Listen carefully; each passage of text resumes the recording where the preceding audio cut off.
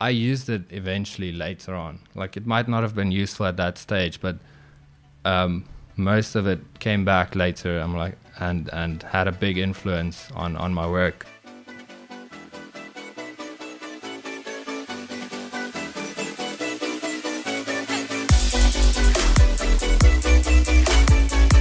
Hey, I'm Jamie. Welcome back to another episode of The Jamie and You Show, where I shine light on the amazing things people are doing and through conversation, uncover unique insights that could inspire you or enable you to pursue your greatest ideas. While you're watching or listening, please feel free to pause the conversation at any time and write down your favorite quotes, your favorite insights, and please share them with us. If you're watching, please share them in the comment section below. And if you're listening or the comment section isn't for you, please tweet me at Jamie and You. George, welcome to the show. Thanks for having me. Yeah, man, so nice to have you. This is quite a cool moment. George is the first person on the show to be a stranger to me. I've never met George before today, and this is really awesome, and this is obviously exactly what I want the show to be about. Not just people I know or have met before, but people I actually haven't met before. Yeah, hopefully after the show you know me a little bit more than a stranger, so... I'm sure.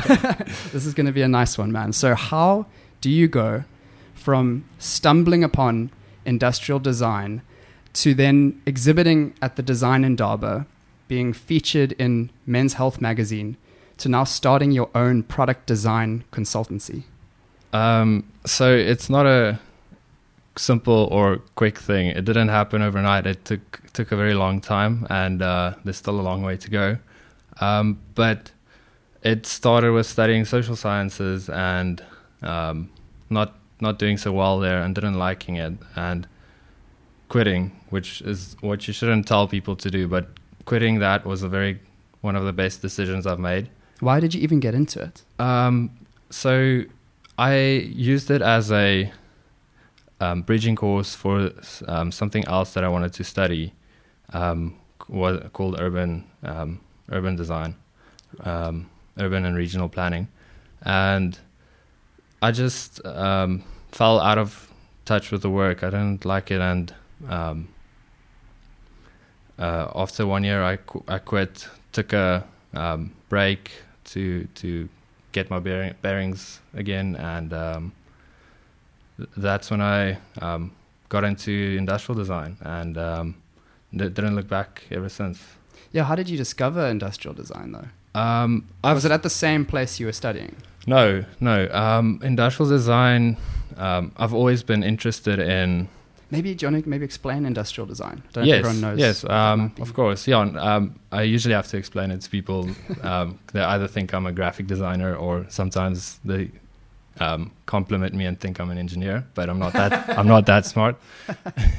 But an industrial designer it's more of something in between art and engineering. It's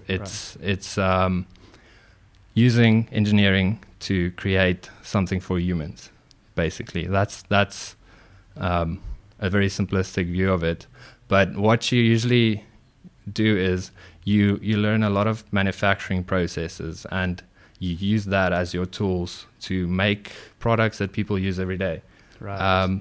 Everything that people interact with on a day-to-day basis has been designed for them by an industrial designer. So would I be right in saying industrial design is designing physical products? Absolutely. Okay. Yeah. That's where the difference between industrial and product comes into play. Okay. Industrial design is mostly focused on mass producing products for a large number of people. Anything from furniture to electronics to cars, the list goes on. Right. So then how did you find out about it? I've always been interested in design, and I recently discovered a sketchbook of when I was like 12, designing spaceships and these military war vehicles, very intricate. And I've always been I've always had a big interest in these kinds of things, and it just comes from this big curiosity of wanting to know how things work, not being just satisfied to see how it's put together, but having a complete understanding of what process went into this item or product, and that led me to industrial design, Right. which is what you study if you want to know how things are made, Yes. basically. Yeah. Cool. So yeah, cool. So you get into studying it. Yeah. And how does it go? Do you fall in love with it immediately because you'd been longing for this thing, or did it take some time to warm up to it? So when I started industrial design, like in the beginning, I had a lot of preconceived ideas about it, because I've always been a fan of Apple and their products and how they were made, because Apple puts big focus on the manufacturing processes. And when I started studying, I just wanted to make pretty rounded rectangles all the time. But that's not what industrial design is. Not only because my lecturer in first year, it was one of the first classes, he stood in the front of the class and held up a big pen, like those simple, like, thing is that they cost like 10 rand. The most basic pen. The most basic pen you can imagine. And he says, "This is good design." And I was like shocked. I was like, "How can you say this? This is it's the most basic pen. There's nothing beautiful or nice about it." But he explained the reasoning, like it's not that superficial. It's the whole process behind making this pen. I read recently a cool fact that proved this point further is the price of the big pen has remained stable over the past 10, 20 years, despite inflation because of the economies of scale. So the cost never increased to make this pen, because the design is so well thought out and so true to its function that it just never changed. It stands the test of time. Good design. Good design does that. Yeah. It's so funny if I was in that lecture and he said this is great design, I would have immediately agreed with him. And the reason is though is because I find those cheap pens sometimes, not all of them, but some of those cheap pens for me write so much better than some of the more expensive ones that have the fancy casing and all that. Like those ones get stuck at points, and I think, why would you pay 200, 300 plus rand for this pen when you can buy a 10, 20 rand pen that writes better? Yes. It's bizarre sometimes. That's the thing I've been like an idea or a position that I've been negotiating in recent times is like the expensive pen and a big pen and the difference between the two. And what I'll say the difference is, like, the big pen is honest design, which is something you don't see in a lot of products. This pen hides its low quality components in a expensive, fancy, attention seeking design, and they charge a lot of money for that, but it's not an honest product. And that's something you don't see a lot of every day, and that's something I want to focus on, is creating honest design products. And you do also get really expensive, really fancy, honest products though. You do. Yeah. Okay. Definitely. Like if they really do make it out of top-notch, good quality components, and the design is not trying to mislead like the consumer or the person using the pen, that is good, honest design. You can make it out of diamonds. If it works well, it's honest design. Right. You're not trying to fool anyone. Yes, exactly. Okay. It's like a easy example is when you get to furniture, you get something that's veneered with this fake, like it looks like oak layer, and if inside it's basically chipboard. Oh. And that's dishonest design. Yeah. It's trying to mimic something that's not. Well, it's okay. It's dishonest design for people who would want it to be honest, but it might still be honest if you're buying it knowing it's the fake thing, but you want it to look like the real thing. What I would want to do is educate people on that is I would rather have the table that looks like it's made out of chipboard and the design embraces the material, like it emphasizes it, this is chipboard and it designs according to chipboard. That's honest design, instead of the product that is chipboard but it's disguised to look like an oak table. Does that feel wrong to you? It does. Yeah, I do do snark thing. at those tables when I walk past them. Yeah, I've also heard, apparently, I've heard this thing about restaurant tables, and when you go to a restaurant and you see that they have a very fancy restaurant, it's got all beautiful white tablecloths over the tables, and apparently that's just to disguise the really bad table underneath the tablecloth, whereas a real fancy restaurant would have no tablecloths and amazing looking tables. So from now on, I'm gonna go in a restaurant and lift the tablecloths to see how clean it is. How legit are you actually? Yeah, of course. I think it was one of my friends were at this. It was a high-end restaurant, and they had these. What was it? Tableware, mounted against the wall, like plates as a decoration. And he like turns it around and says H&M. And it's like, whoa, this is a high-end restaurant, and they trying to, fake their presence. Exactly.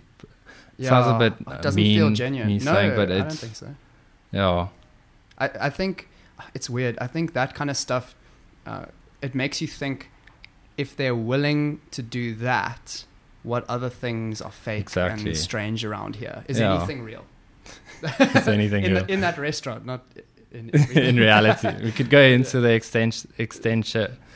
existential route later on. We could, take a turn. But to keep it in the restaurant for now. I think that's what honest design is about for me. Is about, if I can tell you honest about this layer of the design and then this layer and then this layer, then at least I can trust that this product as a whole is honest and will continue to work. Yeah, you understand the product, and it's not gonna surprise you and breaking where you don't expect it to break, for example, and it's gonna last as long as you hope something made out of real oak would last. Exactly. For example. Yeah, and then you can use the table accordingly. Then you can actually use it because you know what it's going to do. Yeah. You can predict what the table's going to do. Yeah. I guess that's also something about design, is that when you design something, there must be an element of predictability to the use of it. And people, they might not know it consciously, but they sense their environment subconsciously, and they do take information on levels that they're not always aware of. Like, he would just walk past the table, he'd put something down, and just that sound he might not realize it, but he would get a sense of, is this real oak? Well, does this behave like it should? And if it doesn't, it could make people not suspicious, but they there's do some sense dissonance it. there. Yeah. Yes, exactly. Yeah, it might make you feel a little bit uncomfortable, and you don't really know why. Yes. Something doesn't feel right. Yes, these things are so subtle, and a lot of people, most people don't care about it, but it is a factor that especially designers have to think about all the time. I think, that's... so I do digital product design. So I also have got into that understanding that design, how you make things look and work, has a psychological effect on people. Not a detrimental, weird psychological effect, but it just it impacts you in a way, whether you like it or not. I mean, we're susceptible to color, we're susceptible to shape, all sorts of things. I mean, we like good looking stuff. Yeah. Why? And whether we like it or not, it does something to us. Yes. Yeah, it's like good art. I usually measure it in... I do have a bit of an art background, but when I look at a new piece, I try to eliminate my prejudgment and look at this like a kid would look at it, like on a purely simplistic basis. How does this painting make you feel? And that's, if you're honest with yourself and you listen to how this makes you feel, then you can say if you like it or not. Yeah, For example, yeah. for sure.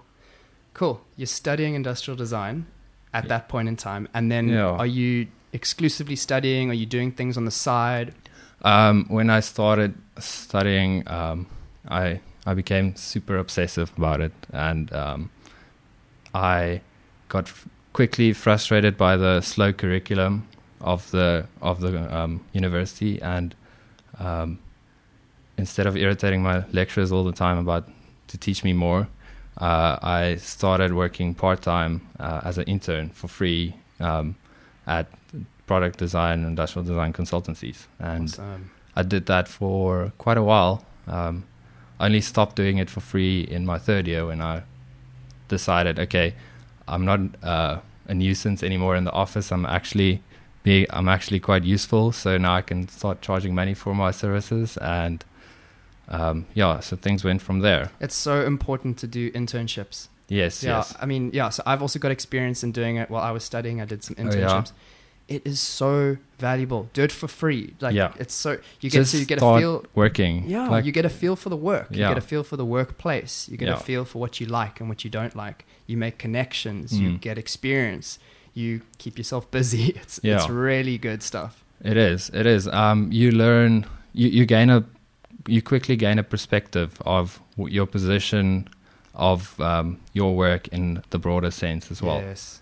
If you just start studying, this is your world, and you don't have a good idea of where this connects to other parts in the whole process. Yes. And working taught me that, which was very important later on. And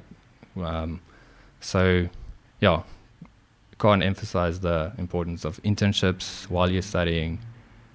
And also, I've also thought before, in the same line of thinking, I've thought, why don't these places of study encourage students to do internships more? Yes. Why don't they really say you need to be doing internships? I know some programs say it's mandatory and you have to do internships. But I think they can only encourage so much. Yeah. You really need to do it from your own will and go do it, because Yeah. then you're actually going to be motivated in the right way to do it as Mm. well. So I've stopped thinking that. I've stopped thinking that these places of study should encourage it or make it mandatory. I've started to think actually it would just be better to get the message out there that that's Yeah. the best thing you can do. Yeah, So it would be your own fault if you didn't do it. Yeah, really. let it it'll sort of govern itself. Yeah. Like, who is gonna succeed the most is the person who seeks out and goes looking for these places to grow, basically. Exactly. Yeah, like, we can agree on that. It's a very important thing, I think. Definitely. Yeah. Cool. So how did those internships go? They went very well. I learned so much.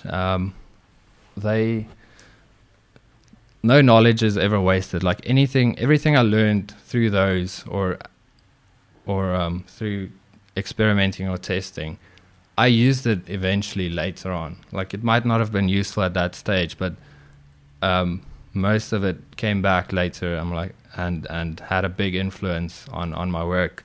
At this company in Pretoria that I interned in, I can't remember if I'm allowed to disclose it. It was a wireless charger. No. It was a charger that uses heat differentiation. So this side's cold, this side's hot. You call it a Peltier module, which goes in between, and that temperature difference generates an electrical current. That's the first time I've ever heard of that component. Oh, right. This is the first time I'm hearing of this. Okay, so maybe you'll use this one day. So I was involved in that project, and it didn't go anywhere. But my latest design that I exhibited at Indaba uses that module to generate that temperature differential to communicate to the user what the room is like. Right. I don't know if you're familiar with that project. I can tell you a bit more about it. Let's hear about it. So the one thing I want to ask before you get into that is, doesn't it take energy to make those two temperatures? Yes. But so you don't get more energy out of it. That one worked the idea was that you mount this on a stove which is already generating electricity. It was for a paraffin stove, and it's already generating electricity. You borrow that heat, and the room temperature is lower than that, so there's already a differential in the room. Yes. And you just capitalizing on that differential and generating electricity from it. Amazing. A lot of that's how these deep space satellite probes work. They have like nuclear. I don't remember what nuclear material it is, but it's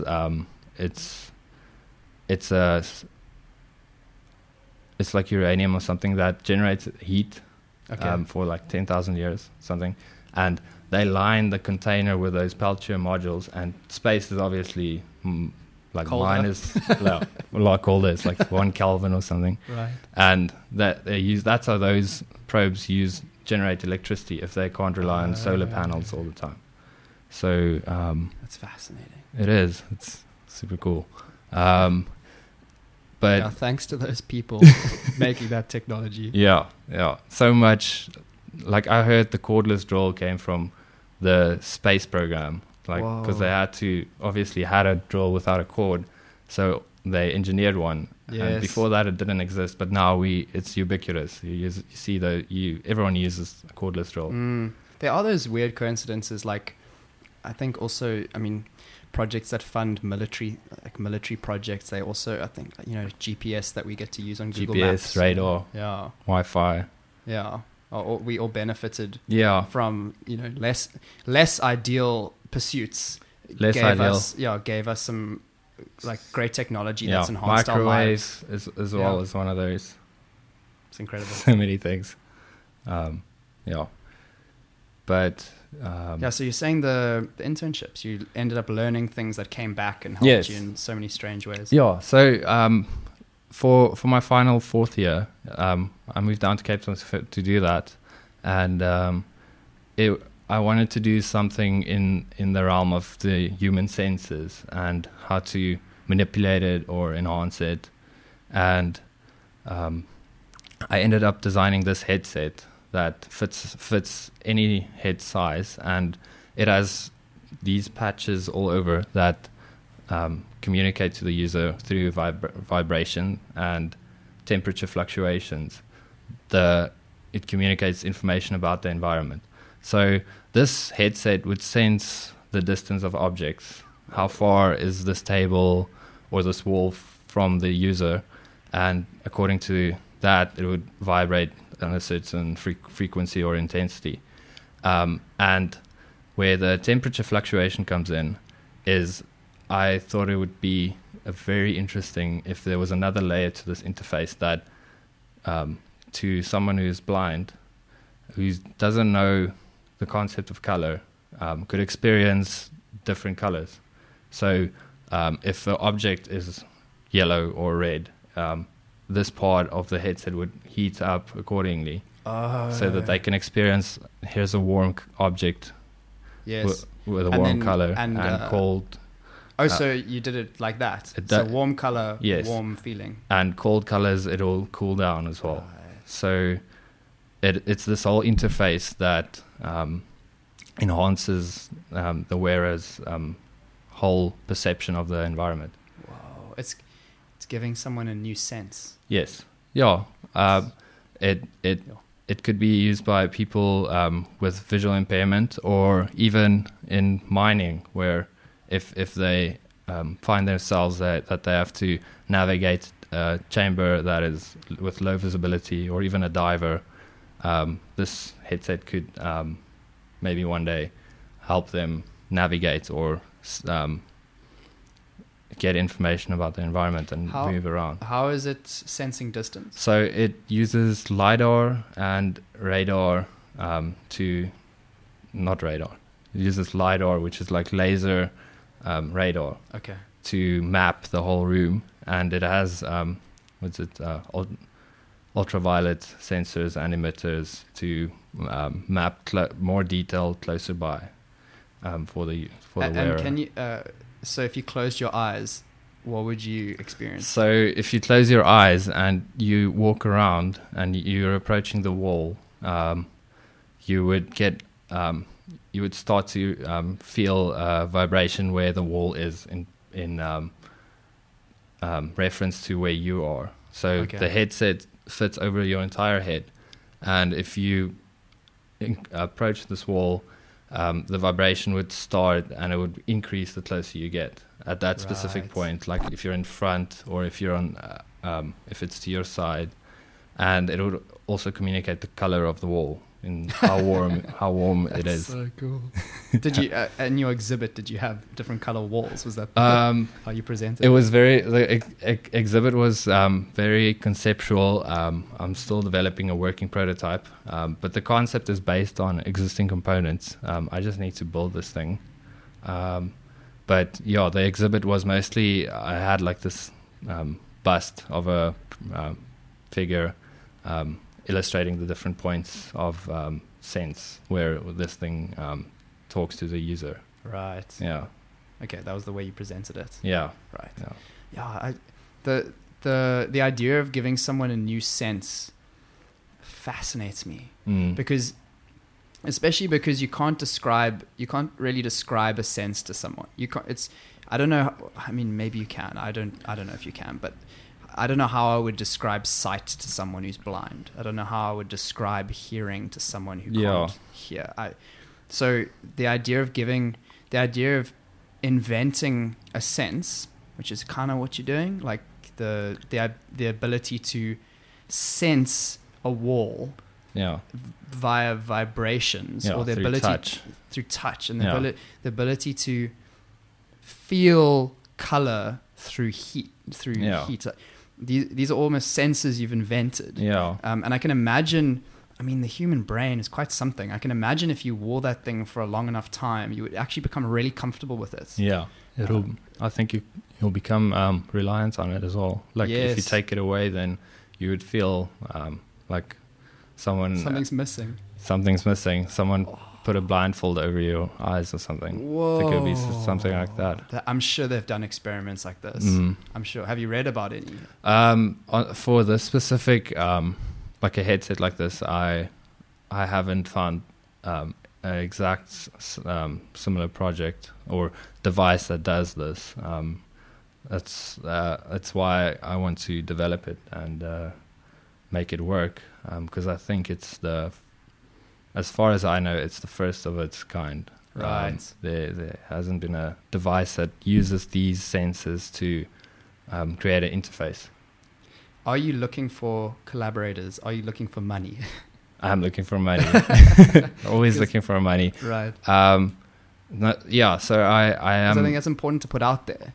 Yes. I think this device could help a lot of people, and it could be very useful in dangerous environments like diving in low visibility water and in the mines where the visibility is also limited.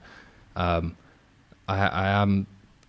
have been meeting with a lot of investors lately, so that I am trying to develop this and push this further, because I think it's an important device to make work.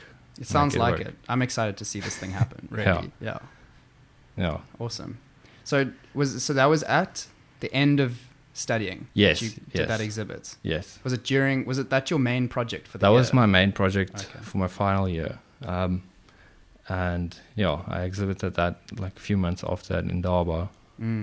And did you start working straight after studying? Where did you think that headset was going to take you? Or did you just get a job straight away because you thought it's going to be on the side? I got a job straight away, and I tried. Then I thought I would just develop this on the side, in my free time, which is what I've been doing. Yeah. So, yeah, I started working straight after I finished studying. Yeah. Was it at one of the places that you interned at? No, it was at a new company. They make these tensile tented structures up in Africa, like these luxury lodges. Oh, okay. Yeah. While I work there, I have my freelance work on the side. Right. What was that? What do you do for? Because now you've mentioned so many things. So so you headset, helping build structures for lodges, the freelance stuff. I mean, that what mixture of things are you making for people who have different requirements that you wouldn't have expected? Yeah. I mean, it must be all over the place. You get projects you would never think of even existed, but people think that's a big challenge. But that's the beauty of learning design, and specifically industrial design, is it teaches you these tools that makes you think a particular way and solve most problems. You can enter a completely new field and have no prior knowledge about it, but you have these tools that you can apply to understand the problem and come up with a solution to it. Because with that, the tools mostly remain the same. The projects differ and they come from all over the place. But was there a freelance project where you learned a lot and that you were grateful that you got to supplement what you'd learned when you were studying and when you were, when you eventually graduated and started working? There's this. It's one of my one of the projects I made that is currently in production. It started as a second year project for the course, industrial design course, and after that it got taken further by the university. The university funded it and developed it into a fully working product.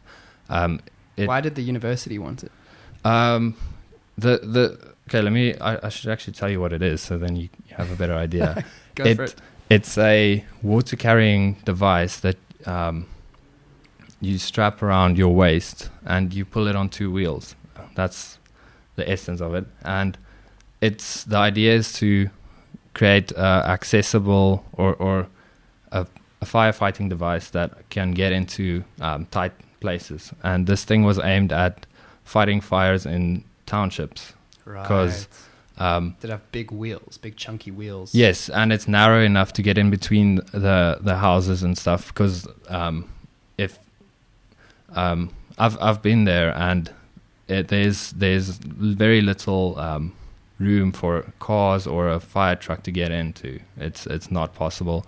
So the idea was you deploy a bunch of these smaller firefighters, and they can get there quick and extinguish the fire. And this sounds like an awesome project, by the way. That's why the university funded it eventually. They really liked the idea, and it got taken all the way to production. It's currently being used. Awesome. It's also made to fight fire or do fire breaks, which is preventative, like right. Fire burns. I don't know what do you call it exactly? Yeah, it's when maybe my understanding of a fire break is that you go and clear some areas. And yes. You pre-burn it and make a break in the ground. If there's a fire, it doesn't spill out of control. It can only travel as far as that break thing that exactly. you made. Yeah, that's exactly what it is. And I struggle to explain that. It is hard to explain. Yeah. I mean, maybe we just making useless a at pre-fire for the real fire. Yeah. Yeah. Yeah, instead of building a big wall to stop a fire from going out of control, Make it a fire. Make a fire to stop the a other controlled fire. fire. Yes. Yeah. How do they make a break for the break? No, I suppose they're They ready. have to make a mini break. Yeah, they're watching. They're pretty wet so on either side, and then they burn it in the middle. Sometimes I do that. Like I grew up on the farm, and we used to do a lot of firefighting. And when it's winter time, you're always in this mode, ready to like put on a fire suit and go and fill the firefighter and get going. And yeah, I spend a lot of time fighting fires. You do, and before the big fire breakout season comes, when there's just fires everywhere, you do these fire breaks where you would like burn a long row around your farm or your fields to safeguard it against fires coming from the other side. Right. That's actually a good strategy. Yeah. Because it's basically saying, so it stops. if you guys are going to fool around and there's going to be fires on your farms, we're not going to let that affect us. Which happens all the time. Yeah. Okay, that's clever. So just to get back to your invention. Oh yeah. You're saying they were also using that for fire breaks. Yes. How did that get used for fire breaks? For the reason you would need a smaller fire instead of a fire truck for the fire breaks is most of the fires that start, like these runaway fires, they start from fire breaks that go out of control. So it's like a catch-22 situation. That is one of the most ridiculous things I've ever heard. It's like redundant. To prevent the fire. Yeah, they might as well not do it and then not have all these runaway fires. Oh, man. Like, unless the chance of things going wrong during the fire break prep. Yeah, I'm hoping that's really low. The thing that happens most of the time is that they do the fire break, all goes well, and then everyone goes home, and then you get these grass poles that usually that's in our experience. I don't know if it's usually that still have like a smoke coming out of it. It's not completely dead, and then wind picks it up at night, and it catches fire again, and then wind carries a little spark, and it goes and lights up another field, and it goes. So right. Okay. There's always going to be that risk involved. Yeah. My grandfather was always the last to leave these fire breaks because he would like go backtrack and make sure like everything is dead. Oh, right. And that's the idea with these firefighters that you strap around your waist. Is that while the big convoy is busy doing the breaks in front, these guys come in afterwards and like it's like detailed work, like making sure everything is smaller. Yeah. Smaller movement, you can just go check it out. Yes. Because then if you drive by, you don't see it, but then when they walk, they can extinguish all those things. But yeah, that's brilliant. That's brilliant. Could you have one of these at home? Would there be a point? Maybe. Might as well have a fire extinguisher. Yeah, there's enough hose pipes and taps. I think. Though a compressed firefighter would be the best. More portable, like in urban areas. But why did the university fund it? Did they just want to get behind something that they believed in? Well, because it wasn't for that. They didn't need firefighting protection. As a campus. No. But they have an incentive to fund projects of this kind, which like they have a budget for funding this amount of projects every year, and this was just they just liked this one so much, and they decided to go with it. There was also the person in charge of this project lobbying for it, and he made it happen basically. Right. Yeah. Were you part of it for a while? I was in second year. It was a school project, and then he took it further to get it developed. Right. And then they called me back because I was in charge of the group that was doing that, and they asked me to come help develop this thing further. Nice. So I saw it through all the way to production stuff. Awesome, man. So have you always had a bit of a leadership quality to you? I guess so. Yeah, I'm sometimes a bit controlling, and it somehow it just happens where I'm the one in charge making the decisions for a lot of the projects. That's actually an interesting one. Like sometimes you become a leader of a group just because you are keen to just take it with both hands and run with the project, and if things are going slow, you're the one who steps in and says, let's move this forward, let's do something. And then naturally that kind of person will step into the leadership role just by the nature of it. Because a lot of designers are they avoid conflict, and they don't assume these roles usually, which I rarely have a problem with that. Like I can easily what I like doing is making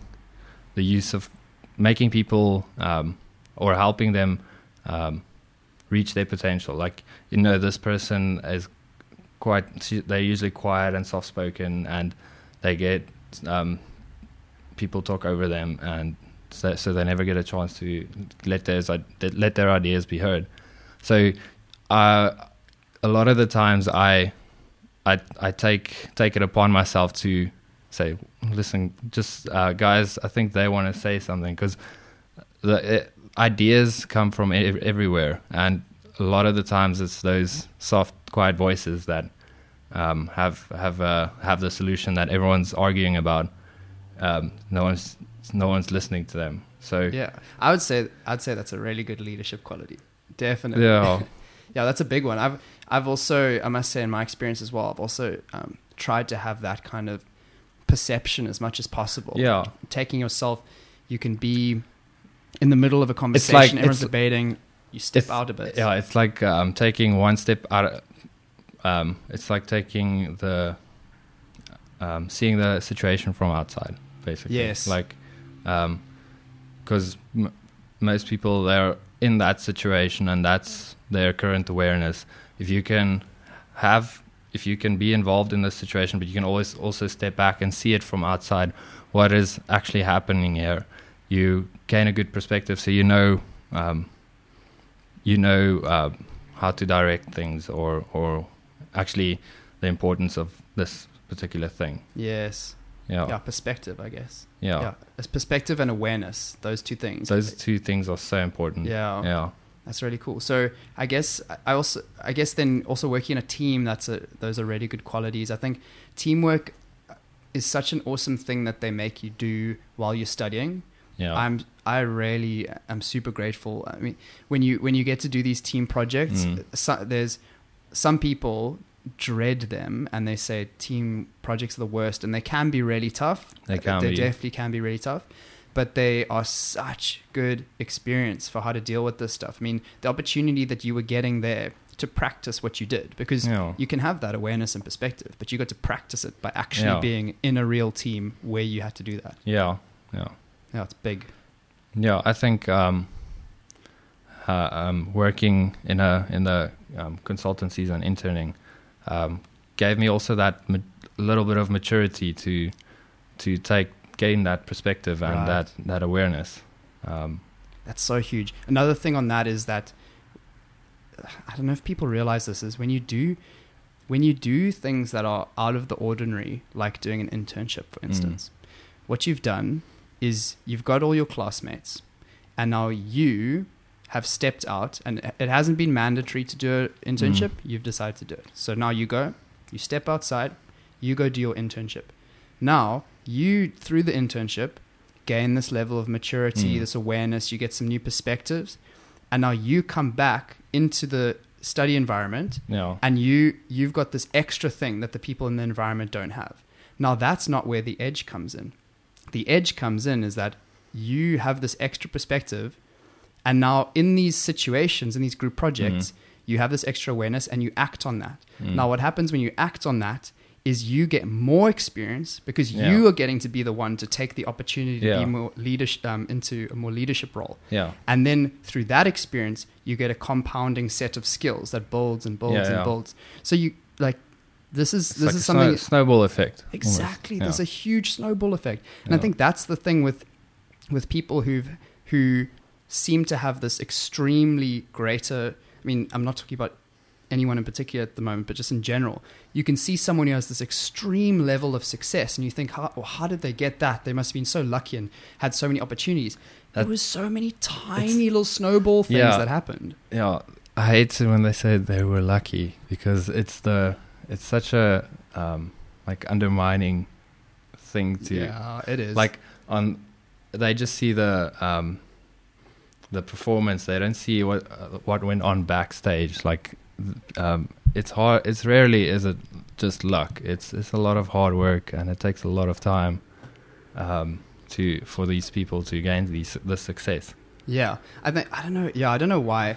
Yeah, this luck thing is such an interesting one. I don't know why people say things. People are lucky. Yeah, I think it's an easy thing to say. Sometimes I say it also. I find myself guilty of that. But then if you look back and you're like, yeah, they were. It's not that. It was, they worked hard for that. Yes. You know what? We all fall for it. And me too. Yeah. I've said, but what happens is, what I've started to realize now after falling for it, you're right. You fall for it enough times and you think, I thought they seemed lucky, but then I found out that actually they'd done all these things. And now what I've learned is my default is, it seems like they're lucky. Let me go look into this. And you always find this long history of these things they've been doing for 10 years. Yeah. And now they are where they are. And you think, okay, that's why they got that successful. Yeah. I read so many biographies last year. And then you peel back the curtain and see like the actual, what went on behind these big personalities. What they did and how their life went, and it's they're actually unlucky most of the time. But despite them being just great, they forced their luck a lot of times. You mean sometimes they actually had really bad situations that they managed to go through? Yeah, that's like you get like one level of success, and then the next level is success despite being unlucky. Forcing it, like you would have been successful no matter what, because you just had this unstoppable drive to get where you wanted to go, that nothing would have stopped you, basically. One example is Elon Musk, I would say, because I listened to his biography last year, and what a story! Like I can't wait until they make a movie about this, because I still haven't checked it out. You have to. It has everything. Pieces. It has drama. It has hardships. Everything. He's a lot of people already know this because it's been made so public. But he's an absolute workaholic. And his company succeed because of that. But they've had a lot of hard times. There's one situation, I think it was with PayPal. His board was planning to overthrow him, and they planned to vote him out at a stage where he was about to get on an airplane, a 16-hour flight to Australia, so that no one would be able to warn him about it. Oh, they conspired against him. When he lands there, he would just get the email, he's out. And that happened. That's just one example of it. There's quite a few, but it's interesting. So at times he had the odds against him. I think he had the odds against him all the time. Like if you get familiar with the story, it's everything is working against him. Tesla had so many challenges with the auto industry in America, trying to stop them from selling their cars in online or something like that, and not going through dealers. And that's just to name a few. Like it's just been a constant like uphill battle, but he's succeeding despite it. Yeah. So That's so wild. Yeah, he's obviously a big inspiration just to a lot of people, I think, because of that. yeah. Yeah. So tell me a bit about. So you start working, but now, how long does that last, and why did you decide to stop doing the traditional career route? What went wrong? So I just think that I have my goals that I want to meet, and for it to work, sometimes you have to take that chance and you have to make the leap, and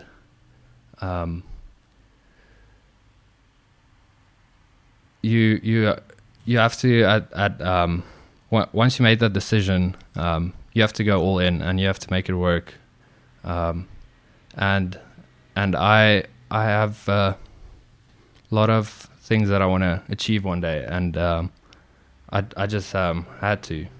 Did you feel like the job trajectory would be too slow for what you wanted to achieve? Yes, I just felt that I have my own way of doing things, and I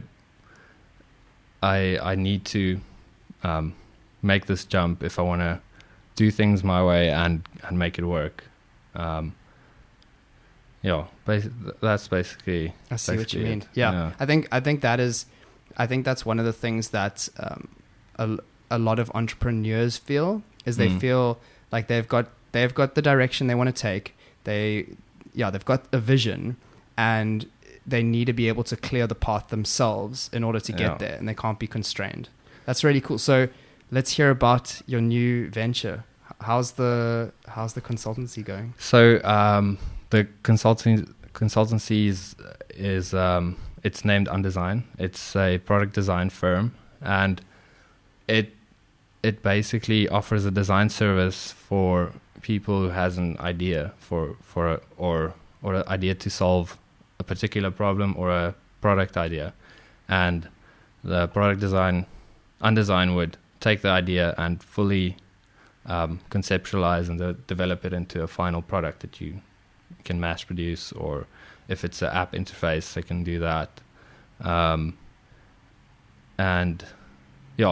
Mostly getting the design out of the way, making a good product that the client can then market and produce, and doing everything to let the product succeed and make it as usable as possible. So does someone come to you with the raw idea, an established idea? Do they have a company? Is a company approaching you? Does an individual approach you? It varies. It's all of those things, basically. It's companies or clients. I've had some person who has a full-time job, and they just have this problem that they face every day, and they've come up with a solution, and they don't know where to take it from there. So they would usually approach a product design firm, and we would reinvestigate most of the assumptions. Like, we would do research and come up with prototypes and solutions, and then go through the whole design process and make it into something that you can mass produce, that they can make, they can manufacture. Oh, yeah. So even an individual, so they're trying to solve their own problem. Yeah. They come to you to solve it together, and then that can go on to be a product that gets sold to help other people. Yeah, usually, but with a product design consultancy, we don't ever own the products. We hand it back to the client, because it's they are the funders of the idea. We don't fund the ideas. We just provide the design service. Okay, so you bill for the job. You charge them for the... It's either you bill for the job or you take royalties. If it's going to be a product that's going to be mass produced, like a lot of quantities, you go for royalties usually. So do you just pick what would be best? You negotiate with the client that what they want, as well as obviously they determine what they're willing to agree to. The negotiation happens. So, I mean, are those skills that you learn while you're studying? Do you have to learn those skills on the side? Pricing, Negotiating, negotiation, pricing. contracting. That's I learned in internships. There we go. They don't teach you any of that in school. I had to figure out how to make a quote, how to make an invoice, and how to set up terms and conditions, non-disclosures. Like my first client asked me if they have this idea, and they want to sign an NDA before they tell me anything further. Then I'm like, okay, pretending I have an NDA. Yes. And then just after that, I go find it. Then I go get an NDA because I don't have one. Yeah, you just go along. I just figured it out as I went along. These things, that's how it usually goes. They didn't teach you this in school. Yes. And I don't know if people say they should teach all those things in school. I think there's an argument both ways for that. What would be the argument against teaching that stuff? So I don't think it's always like the school teaches you for industrial design,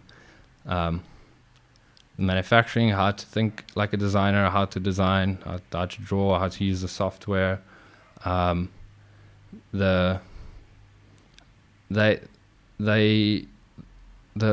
quotations or all the practical side of things. I don't know if you need a whole course for that. You pick that up so quickly. A lot of the things in experience that I think that is the most effective way to learn it anyway. Learning how to think like a designer is something you would not, 90% of the time, you would not pick that up or learn how to do that in the industry always. Like they help you with, I think the school is very good at teaching you that. And the other stuff is not that you learn that so quickly in experience that it's not necessary to set up a whole curriculum for that. Right. Yeah. The way you've explained it makes perfect sense. I guess it would be maybe, then this would just go back to what we were saying earlier. Then does the school then encourage people to go do these internships to learn the skills? Or I guess you just let things take the natural course, which is you do the studying, then you go get a job, then you learn these skills, and that's just how it can be. And I guess the people who are interested in fast tracking that, like you, make it happen. Yeah, the people who want to learn it will learn it very quickly. Yes. Yeah, I guess, same. I've had that experience. I was doing freelance web design while I was studying, and same thing. You learn the hard way with everything. Yeah.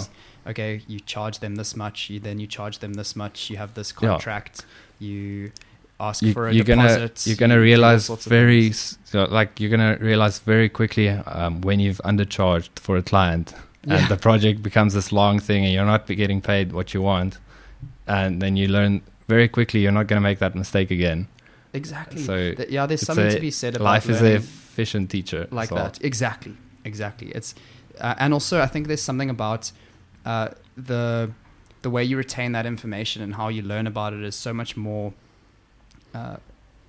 effective when you actually experience it. Someone can tell you something and you can read something, but when you actually experience it, you'll never make that mistake again. Exactly. That's absolutely true. Yeah. So I guess it just has to be that way, that you learn that stuff on the go.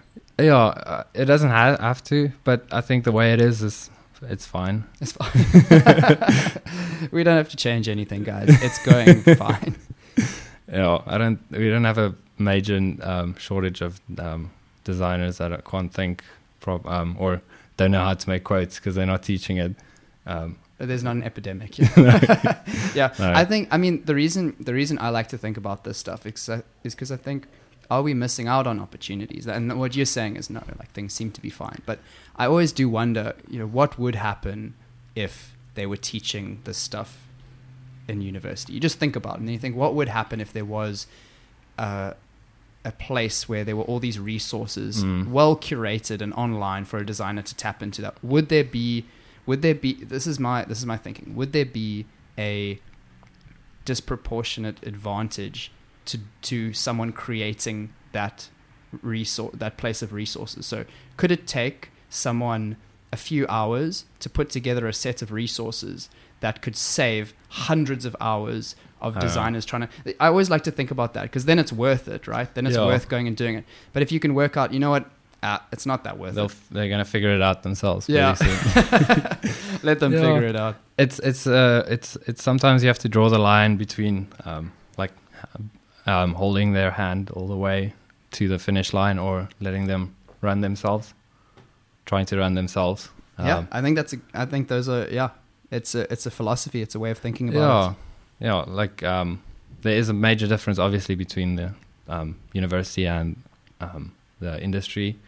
But it should be like that. There needs to be. If it's all the same, or like if the university teaches exactly how they're going to behave in the workforce, there's not going to be innovation on that on the same scale, because they're already teaching them to think this way, and now in practice they're still just thinking this way. But if you have to move from these two, there's a disparity, which I think is sometimes good, because it just gets you to think about stuff. Yes. It gets you to question how it is. Yeah, exactly. Oh, that's interesting. So even though the thing that you're moving towards might be, so you in the university environment and you move from that to the working world, even though the working world environment might be a better, more efficient environment, let's just pretend it is, just by moving from the one state to the next, you are met with some dissonance because things are different. And through that process, you question and you think if it should be the right way. And even though in that situation you might find out, no, this is a more desirable way to work and behave, there was the opportunity between those two states where you could have thought of something different. Like friction is sometimes good. It brings other changes that are sometimes you wouldn't have gotten any other way. That's fascinating. That's an incredible philosophy. Is that a philosophy you've developed over time through your discipline, and you've observed it? It's something I've observed over time, and because as you go along, like especially once I graduated, and you check in on your former classmates, and they're like, "How's it going?" And they're like, "Oh, not that great. It was so unprepared for what's actually happening in the industry and what we were taught." But I just took a step back, and instead of like being in this noise of these people with this friction, seeing it for what it is sometimes also, I think it's something I developed or observed of this, is that it is actually good. It is helping to always question the two methods and the two industries, which is always, it's important. Things should always be questioned, and especially ideas. Like if this is really the best idea, we need to question it again. And even if we end up there again, it's good because we made sure. Always. Like we didn't just accept it and with like a short-sightedness carried on with this because this is how it's always been done. It's good to question things. I like that. And also another factor is the saying goes something like, rough seas make better sailors. And that there are going to be some people who are so disrupted by the difference and the friction that they are left worse off, and they don't rise to it. But then there are other people that the friction shapes them and makes them better for it and sets them up for greater success later, because friction is almost inevitable. It hardened them in some way. It made them better, and then when they increased or when they confronted different challenges in the future, that's a little similar. They could meet them a lot easier because they went through this difficult process. Yes. Yeah. I think that this philosophy that you're sharing now, I think it's I haven't heard it as much as I think it used to be around more. Where I think now because things have gotten so much more convenient, and we've become so smart, and we've become so good at finding efficiencies and making things easier for ourselves. Yeah. Because of that, I think that's become the general philosophy, which is how can we optimize and make things as easy as possible. Yeah. But we're robbing ourselves of experience. Yeah. I'm all for that kind of thing. Like, I'm one of the laziest persons you'll meet. Like, I always try to do things as easy as possible, or like optimizing or automating things. I'm all about that. But learning how, like, the background and how things get there, instead of, or having knowledge of the behind the scenes, is just as important as optimizing things. Like, you have to know, because that's when you get people who grow up in these optimized or convenient states, and it's all they know. Like, they don't know where their convenience comes from, which is also I don't know. It's important, I think. Yeah, I know exactly what you're saying. Yeah. It's important not to be disconnected from where your convenience comes from, because you have to have some level of gratitude and appreciation for it, so that you don't take it for granted. Yeah, like this disconnect is something you see more and more every day, and or it just gets highlighted more. That's one thing I don't know anymore. Like, is there more problems, or is our connected lives just showing these problems more? That's something I'm still very unsure about. Yeah. So is it just brought to light more? Is it more obvious now? Yeah, I don't know which one it is. I think it might be one or the other.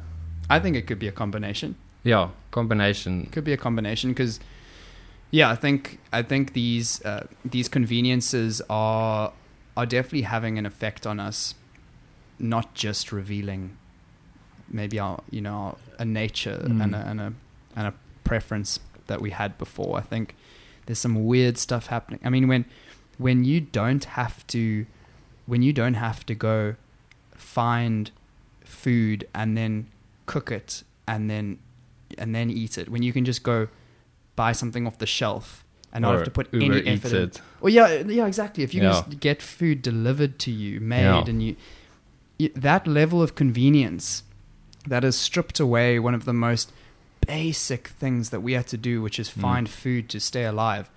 I mean, surely that's going to do something to us that we don't understand. Yeah, I think, I don't know if that's a bad thing. Like, I think as long as we know what's going on, like, and we're prepared for you live in this life of convenience, I think it's fine. You can live that way your whole life, but as long as you know what's going on, you have to be conscious of it. You have to be conscious of it, because we are a more developed society. We don't have to go out and find our own food anymore.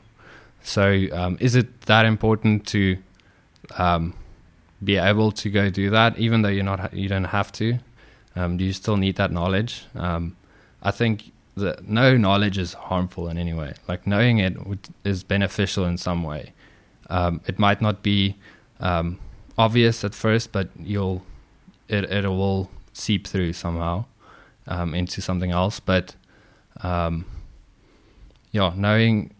it is important, I think. But being this developed society that you don't have to go actually go and find your own food, you live in full convenience. I don't think it will be bad for society, but I agree with you in that. I think we should be conscious of it. Yeah, I think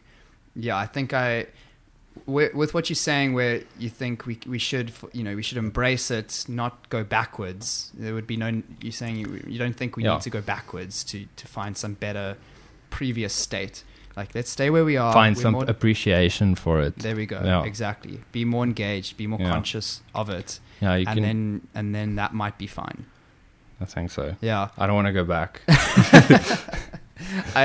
You know what, man? I think we don't want to go back. Life is pretty great right now. I just think we just need to be really aware of what it might be doing to us. If it you know, how great do we feel on a daily basis? And is that, you know, I don't expect that and I don't think that your purpose should be to be happy every day.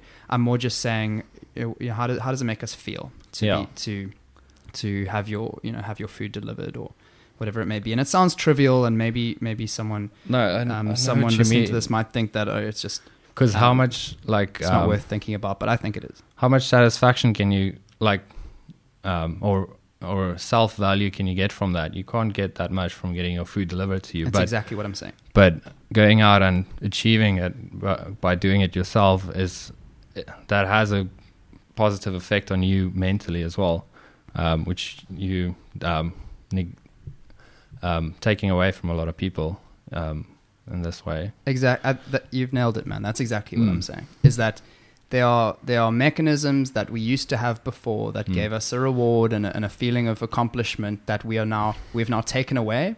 We just need to be aware of that. We need to be aware, and if it's a problem, we need to find another way of fulfilling that void somehow. Yeah, getting creative about how we fill that. Yeah, exactly. Agreed. George, it has been so awesome having you here today. Thank you so much. It's been great. Yeah, I had a good talk. Yeah, it's been a good one. For those who are watching or listening, thank you so much for joining us. If you are watching, please drop your favorite quotes, your favorite insights into the comment section below.